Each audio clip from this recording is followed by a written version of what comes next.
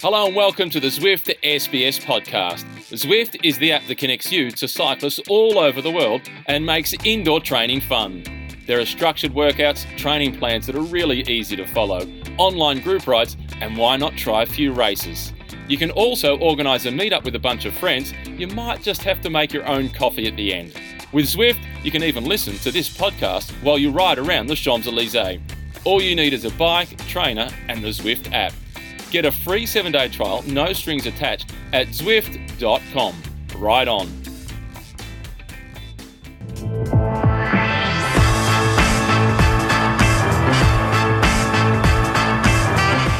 Bonjour, buongiorno. Welcome to the Zwift Cycling Central podcast. Before we start, let me remind you that you can download, stream or subscribe to our podcast on our website, sbs.com.au/cycling central. You can log a ride with our friends at Zwift, and you're joining me. It's not Dave McKenzie. It's Kino, sorry. How are you? I'm so used to it. How are you? Of course you are, and I have been for the last few days as well. And I'm going to miss Macca, and I'm glad that we got to celebrate his victory the other day. Yeah. So I'm no David McKenzie. They're big shoes to fill. So we're going with a little bit of the Mitch Docker Luft on the cap. How good was that for Macca to relive? On a different note, though, Christoph, you put out to the audience, whether it's bonjour or buongiorno. 63% of the people voted for buongiorno. But you didn't give us the third option, which you've gone with, which was a little bit of bonjour and a little bit of buongiorno. But you know what? That was already the plan from the start. I thought I could mix it up. I just wanted to test the temperature. So you have done a survey where you doctored the result already. French way. French politics. Okay. Excellent. Very good. Anyway, what a stage we had yesterday. We had everything in that stage. It must have been incredible, the passion you must have had to commentate that stage. Well, I felt like the first half of the stage, it was a warm-up for this, because it felt like it was a podcast for the first half of the stage because we had no pictures. But that also gives you empathy for the people who are out there and actually racing. And the two guys off the front at the start, Hermans and Campenaerts, they were at 19 seconds, 18 seconds, 21 seconds, 23 seconds, 17 seconds for 20 Ks. Yeah. Before the group got established, and it was a really strong group. And I loved that the day before we had Ponemar, the youngest rider in the race at 18, in the breakaway, and then yesterday we had Koen de Kort at 38, 20 years he's senior, the eldest guy in the breakaway. There's a spot for everyone. I love what you said about Koen in the commentary as well, about when he was showing off on his social media about how many tours he's done, and the master was like 77. Yeah, it was classic. And for a guy like Koen de Kort, he's an example of being a pro bike rider is not just about winning. It's about helping other people win. His last victory came the year before he turned pro, and that was the stage at the Tour de l'Avenir. He's had 15, 16 years in the professional peloton with some of the biggest teams, starting at Astana, now at Trek Segafredo. Hasn't won a single race, but he's still there, and he is still really significant. And he also rode with the biggest. He was with Contador, and he drove Contador all the way through that last stage. You were there at La Vuelta. As a road captain. So he's been around the block, really. And for us, on the media side of the fence, he gives us a real insight, and he helps take all of us inside the peloton a little more. And when he was doing that role with Alberto Contador, the role he had prior to that was to look after John Degenkolb in sprint finishes and Marcel Kittel. And he would go through the tiniest of gaps. In fact, the gap might not have been there, and he used his handlebars to jimmy the gap open. Whereas he said with Alberto, you had to pick bigger gaps to go through, and he'd go through a gap and take a look over the shoulder and make sure he was still there. Okay. And that shows he's a chameleon within the peloton. He finds a spot for himself. And he loves Australia. So that's good. Yesterday was the day of Joe Dombrowski. Yeah. Good win, very good win. Let's listen to him straight after the stage win, and we come back and talk about his performance. Yeah, it's really happy with today, obviously. It's hard to know what was going to happen, if it was a group of GC riders or if maybe the breakaway would have enough time. And I was feeling good in the last 50K and just trying not to do too much work and be a bit conservative, because I knew this last climb was really a tough one. And I was able to get the gap. Wasn't enough for the pink jersey, but I think a stage win is a nice way to finish the day. When did you start thinking of the stage victory? I think once I saw the gap go out of the breakaway, for a while we were at 4.5 minutes, And then at one point we had 7.5, 8. And then I was thinking, okay, this group has a good chance to stay away, but just need to stay attentive for splits. And because when you have a group of 25 riders, it's not always, well, it's never everyone cooperating.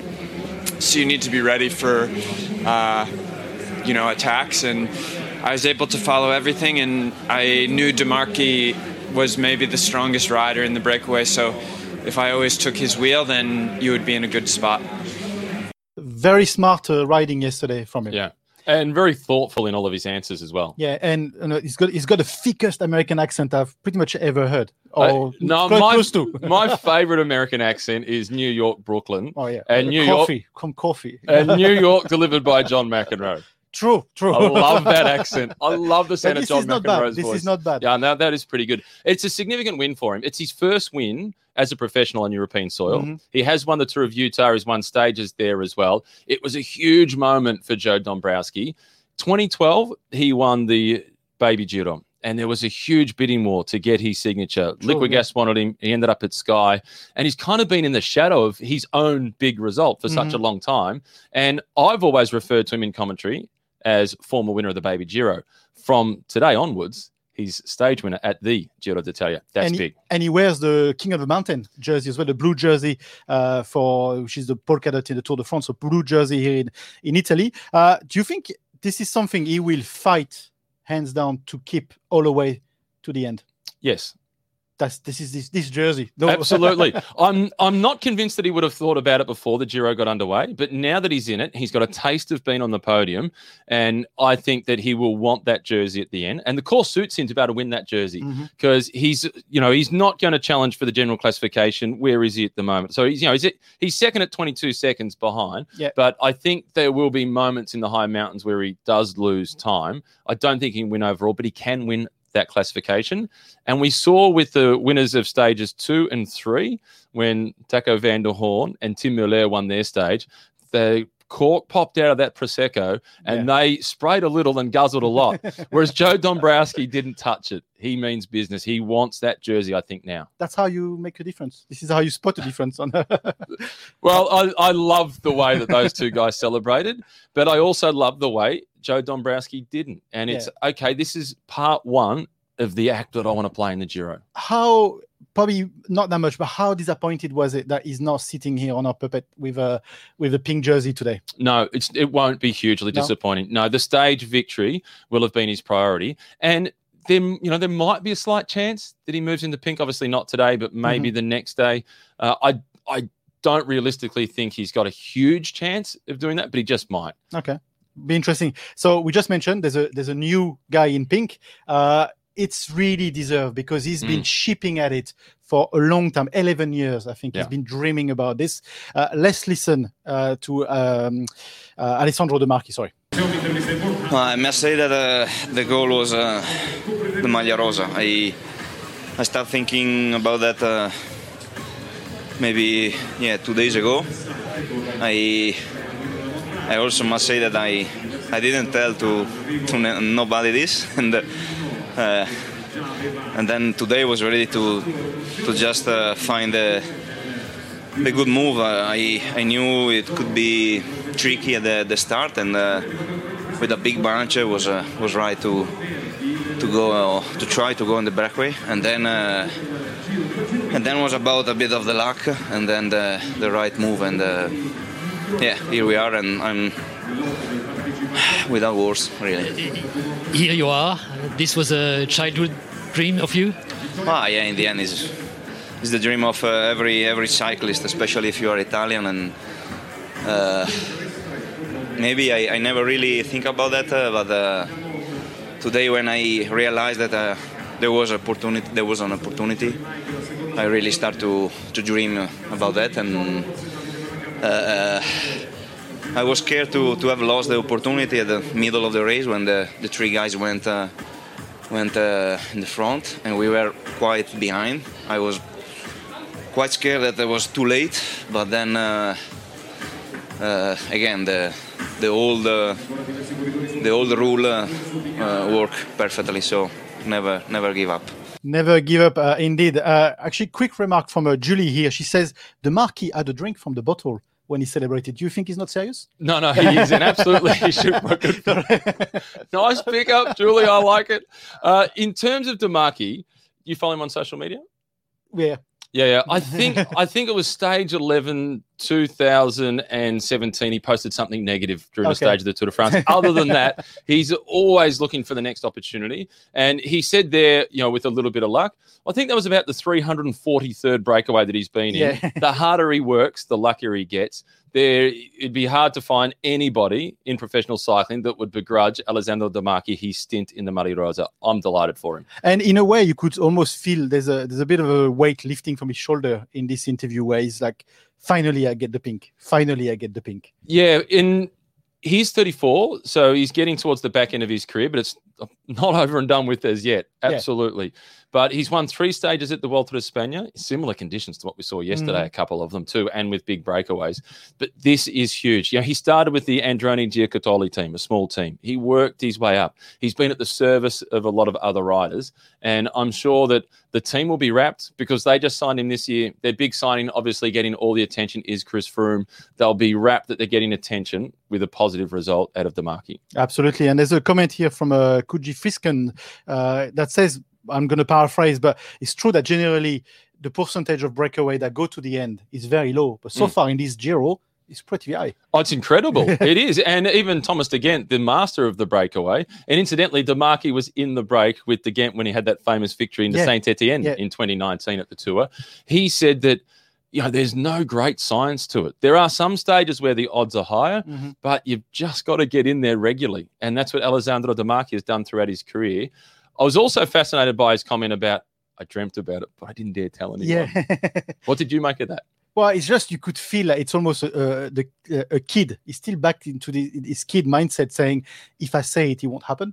Like if I say it, it won't happen. So I dare saying it, and it may happen. Yeah, and also it's a self-preservation thing as well. And I've done this in myself. And at 46 years of age, there's elements in which I do this as well, where I don't want to tell anybody what I'm out trying to achieve, and whatever that may be, whether it be in work life or recreational sport or whatever, because there is that fear of public failure. And every time he goes out onto the field of play, so to speak, it's a public assessment of his job. True. Do you know what?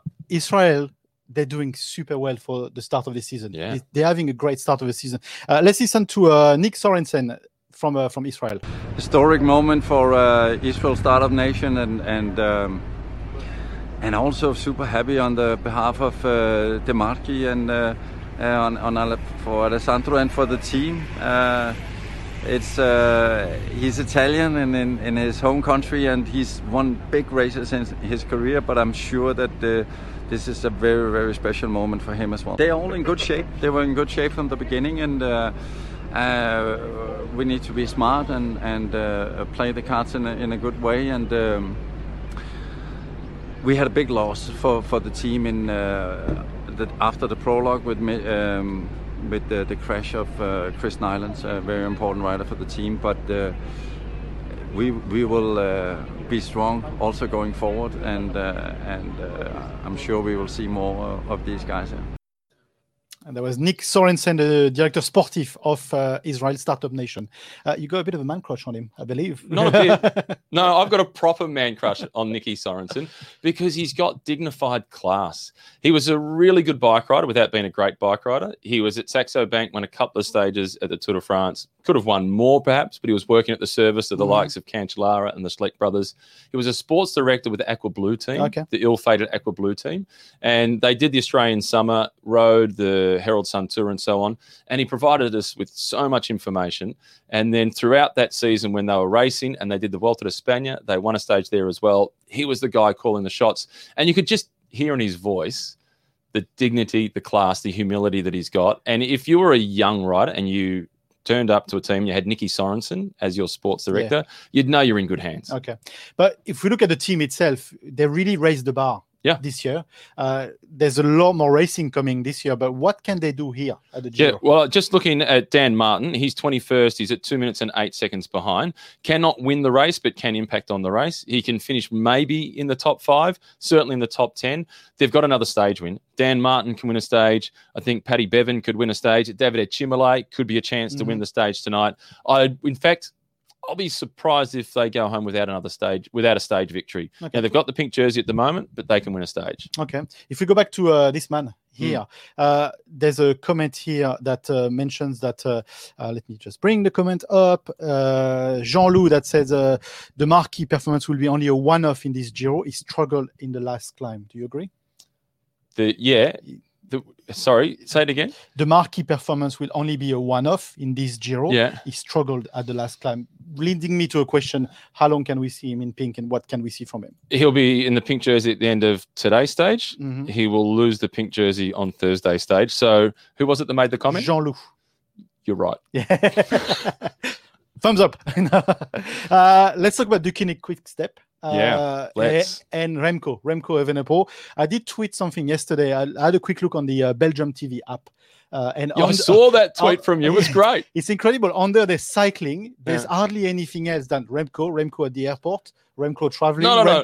you know, this time last year, and you turned on the news, any channel, and it was COVID. So in a half an hour news block, it would be COVID for 23 minutes, sport, weather. Exactly. In Belgium, you watch the news at the moment, it's Remco for 23 minutes, 1 minute news, what's happening with COVID, then the weather, Absolutely. Then sport again with Remco. And Remco is a bit like Tintin, like Remco at the airport, Remco doing this, Remco it's this whole section, but there's the whole weight of a nation like Belgium, but we are all expecting something relatively big from him. This year. We got something pretty good last night. Don't forget, he's the second youngest rider in the race. Yeah. It's his first Grand Tour. He hasn't raced since that horrific crash at Lombardia at the end of last season. And the Deceuninck Quick-Step, they were fully committed last night. Didn't we see them on the front a lot? Yeah, absolutely. And we have spoken about, and I'm sure you and Macca have spoken about this as well, about who's the leader. Is it Almeida, 4th last year, or is it Evenepoel in his first Grand Tour? We found out yesterday. Didn't we? Absolutely. We'll talk about Almeida in a sec, but absolutely, Remco was, it's almost a shame he didn't go and challenge a bit more, but was it early? It's a bit too early for him in the Tour? He didn't have the legs to challenge more because he wasn't in that group with Bernal and Landa. He conceded just a fraction of time. I think it was 11 seconds. If he had tried to challenge sooner, he would have lost more time. He rode smartly. Okay. Yeah. Clever. Let's listen to the DS from Deceuninck Quick Step. It's Klaas Lodwijk. Well, it was clear it would be a very hard day for everybody. I think the goal was to not lose too much time. I think we can say we succeed in that, especially with Remco. Okay, Joao had a bad day. I think we lost quite a lot with him, but we still have Remco up there, so that's a good thing. And also, like before, we were not interested in any jersey. So for this, that's quite okay now. We just try to recover now from this big effort today, and then let's hope we can have a quite easy day tomorrow, and then see what we can do the next days. This was the view from a Deceuninck Quick Step. So we just said before playing this interview, we found out who was the leader. Yeah. Almeida, if we had to draw a map of winners and losers, Almeida, which incidentally was my tip in the cycling competition, SBS cycling tipping competition, which basically I'm good because I'm tipping the first today. But anyway, we found out who was the leader, and it's not Almeida. No, absolutely not. And interestingly, with Evenepoel, because he time trialled so well on the opening day, he's sitting in 8th position overall. Egan Bernal is 11th, and Evenepoel is 11 seconds in front of him. So I think the only of the pre-race favourites in front of him is Alexander Vlasov, who I picked yesterday, and I had the last pick on the tipping competition. I was pretty happy. So he's the only one of the pre-race favourites who's in front of Evenepoel, and only by 4 seconds. So Remco's in a really good spot. I think the challenge for Remco will be to ride conservatively because he's never done a 3-week race. And we saw him a couple of days ago with the intermediate sprint for a time bonus. He hadn't planned on it. He didn't even know about the time bonus before the stage started. And his instinct is to race. But he's learning very quickly. Oh, yeah. He's smart. Absolutely. Yeah. You've spoken about the fact that he scored a goal for Belgium in a junior friendly against Italy. No, we didn't. Yeah, so he was a potentially world-class soccer player. Yeah. Phenomenal. And he had to make a choice. He had to make a choice between a career in football and career in cycling. But he was too good for cycling. Yeah. He was too good to let that go for cycling. Can we talk about Jai? Can we? We should. You're using Jai as a segue to Roman Bardet, aren't maybe, you? You are. You're dropping the buongiorno when you're going with the bonjour. Is my super domestic leading to Bardet? But what can we say about Jai? The performance, he struggled yesterday. He struggled with the weather. So I'm not over-analysing yesterday's results because of the weather. Some people respond differently to the rain than others. And we saw Mikel Landa, growing up in the Basque Country, which is notoriously cold and wet. He coped really well. Jai Hindley from WA, Perth, he struggled a bit in the rain. I'll assess Jai Hindley more after Thursday stage. Okay. Fingers crossed the weather is better there. I remember last year how he struggled even with the jacket. To put the jacket on. Didn't he? You know, that's an incredible footage. Yeah, it's great footage. When he was just off the front with Theo Gegenhardt and Rowan Dennis, and he almost came undone trying for the descent. He actually auctioned that jacket afterwards. Did he? Yeah, he did. Brilliant. So I'm not overly concerned, but it's not a great result, but it's not panic stations by a long shot. Okay. Bardet, since you're asking. How did we come across Roman Bardet? I don't know. But for me, it's weird to see Bardet in a black outfit. In anything other than AG2R. I know. Like I actually grew up like as an adult. I grew up my love of cycling with him being in brown and white color. Yeah. In black, I'm always looking for him. What do you make of his performance yesterday? Really good. And he has had some good performances historically in the rain. He lost a bit of time, not surprisingly, on day one in the time trial. So now Bardet, he finds himself at 2:03, which has him at 35 seconds behind the other favourites. If there was ever a course for Roman Bardet to be able to win a Grand Tour, this is it, because of the lack of time trialling. I'm looking forward to seeing how DSM conduct themselves, because last year at this point, Jai Hindley was the domestique and they were working for Wilco Kelderman. And now we've got a really even leadership between Bardet and Hindley, and they're both mature enough to say at some point, okay, you're the number one guy. And watch this space. Roman Bardet in Italy with far less scrutiny on a Dutch-German team with far less scrutiny than being on a French team. Yeah. This is a really good environment for Roman Bardet. I remember we talked about it before even he left AG2R. You and I, we said the best thing he could do is actually leave a French team. We did. He needed to. Let's listen to... Thibaut Pinot should leave too, by the way. He's not going to do the Giro. He's not doing a Giro. He's not going to do the Tour de France. Thibaut Pinot. I think it's time for him to, you're right, follow the Bardet line. He needs to leave as well. Absolutely. Let's listen to Roman Bardet. Yeah, it was quite a hard day with the pouring rain all day long and some pretty hard time, but obviously it went quite okay. I was not too far from the front in the last time when the attack came, and so I think obviously it was a good day. The guy protects me, Jay and me very well all day long, so I think we can still improve from that. But the legs are quite okay, and will improve day by day. So yeah, it's obviously not our best day, but still a good day, and we will looking forward for more. Is it rain or is it a shower? The rain was heavy yesterday, wasn't it? How good would have it been after a day like that to get into a warm shower? Remember, you guys made a comment. I think Macca made a comment that the socks on 99% of the riders would go to the bin straight away. And after a day like that, I would step into the shower fully clothed straight away and start getting undressed in there, as opposed to the that extra 30 seconds of getting undressed. I would want that warm shower straight away. Absolutely. Other riders from that team, have you got a moment on those? Yeah. So I thought Chris Hamilton was pretty good yesterday. The rider from Bendigo, Victorian, he was there a lot early. And Michael Storer flies under the radar in Australian cycling. Also from Perth, he grew up with Jai Hindley. They've done their whole careers together, and he is loving the job of working for him. He was one of the last guys dropped from that main group. He is a real quiet achiever. Hats off Michael Storer. And Bennett, can we talk about Bennett very quickly? Yeah, I know you. It hurts me to talk about George Bennett. I love the climbing Kiwi, but struggled yesterday, and you spotted it at the back of a peloton. And Macca wouldn't have a bar of it, would he? No. Macca was like, well, no, he's just going around. No, he's not Macca. He was at the back. He's now at 3 minutes and 10 seconds behind, and it feels like every time George Bennett gets his opportunity, something goes wrong. And I think yesterday, it wasn't anything to do with bad luck. There was no mechanical. It was just bad legs on a day of bad weather. Because early in the stage, he was riding really good position. And none of his teammates were really there with him at the key part of it. Tobias Foss hung around there for a long time and, in fact, is ahead of Bennett in the overall standings. but he was looking like, okay, might be isolated here, but he worked his own way to the front and it was in the right spot. And then as soon as I saw him at the back and there was still 25 in the group, my heart sank for him.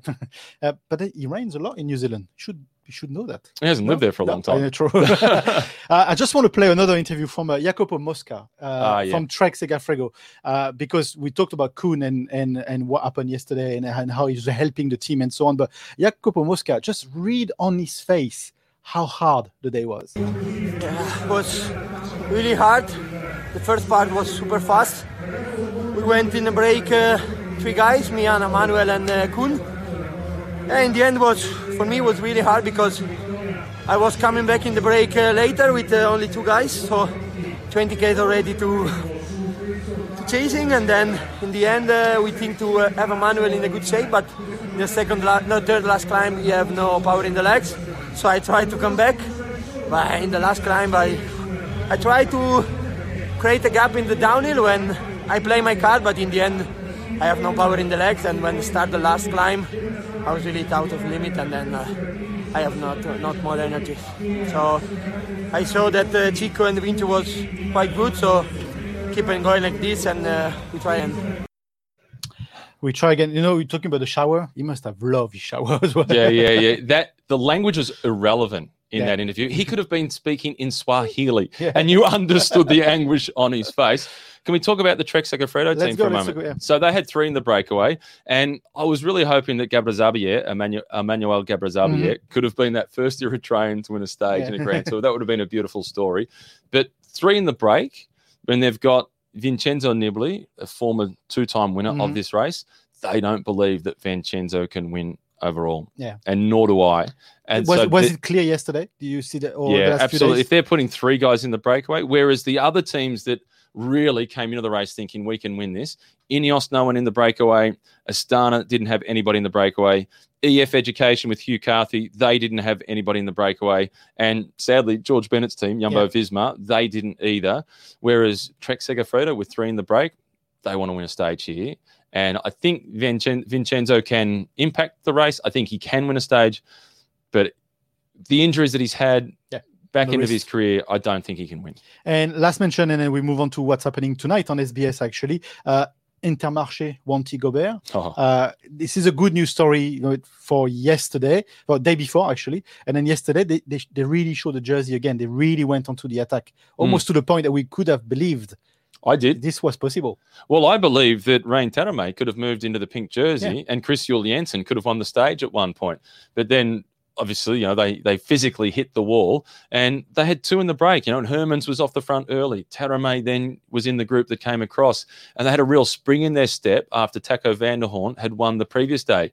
And it was great listening to Macca talk about when he won stage 7, the following day, their sports director, Sean Yates, who's working here as a sports director, incidentally, he said, okay, well, Macca, you just make it through to the finish and everybody else, it's a pretty tough day, so survive. And Max Scandry said, well, hang on, Sean, I want to try and win. And he was buoyed by the performance of David McKenzie. And Max Scandry was a star of the sport at that time, a medalist at the Olympic Games in the road race in Atlanta, won a lot of big one-day races, stage winner previously at the Giro. It has an impact. And that team will be in breaks again. They won't be in a breakaway today. They'll be sprinting with Andrea Pascalon. They won't win, though. No. Not this time. But they'll be in plenty more breakaways. But yesterday when you guys were talking, we almost have a direct line with the DS, Piva. Yeah. Because we had him live in the program. And we're like, shall I contact him again?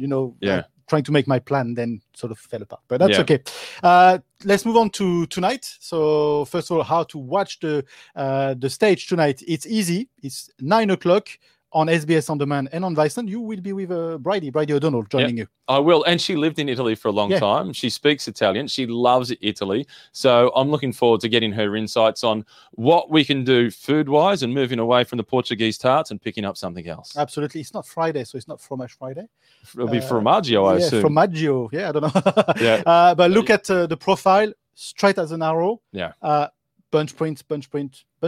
Yeah, I'm really... We're broadcasting from the start of the stage. How long is the stage, incidentally? I can't remember. 177 kilometers. Yeah, okay. So my fear from a commentary perspective is that the flag drops at the start of the stage and one from Bardiani and one from Androni Giocattoli roll off the front, and the peloton just sort of pegs them at 2.5, 3 minutes, and then we wait for the sprint finish at the end. And I think that is what's going to happen. Okay, and then in terms of victory, at the end, my pick is Caleb for this week because he's got something to not prove, but he got picked a couple of days ago.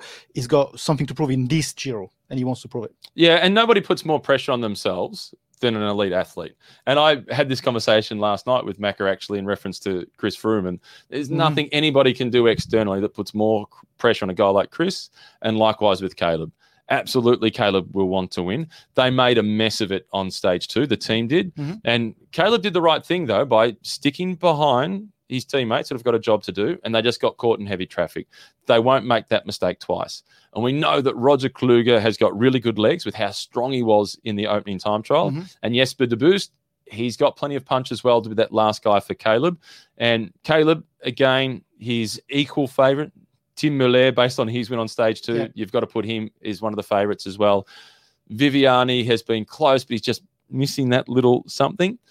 Even though Dylan Groenewegen was 4th on stage 2, now that George Bennett has struggled last night with the general classification, they'll put more resources into supporting Dylan Groenewegen for the sprint tonight. And I think that we'll see Jos van Emden, then David Decker, then Dylan Groenewegen in the final kilometre, and they'll be all in. Okay, so no Sagan. Who? No. Sagan, I think it's too flat. Okay. Yeah, he's going to win a stage surely at some point in this Giro. He needs a few kicks before. Yeah, it's just the stage is a little too easy. Yeah. Okay. So it's 9 o'clock on SBS Viceland and on demand. You'll be there with Bridie. Looking forward to it. Absolutely. Thank you for joining us. And you'll be here tomorrow. Am I back tomorrow? Come on, you tick. That's okay. Fantastic. Okay, so I've got a pass mark. Awesome. Yeah.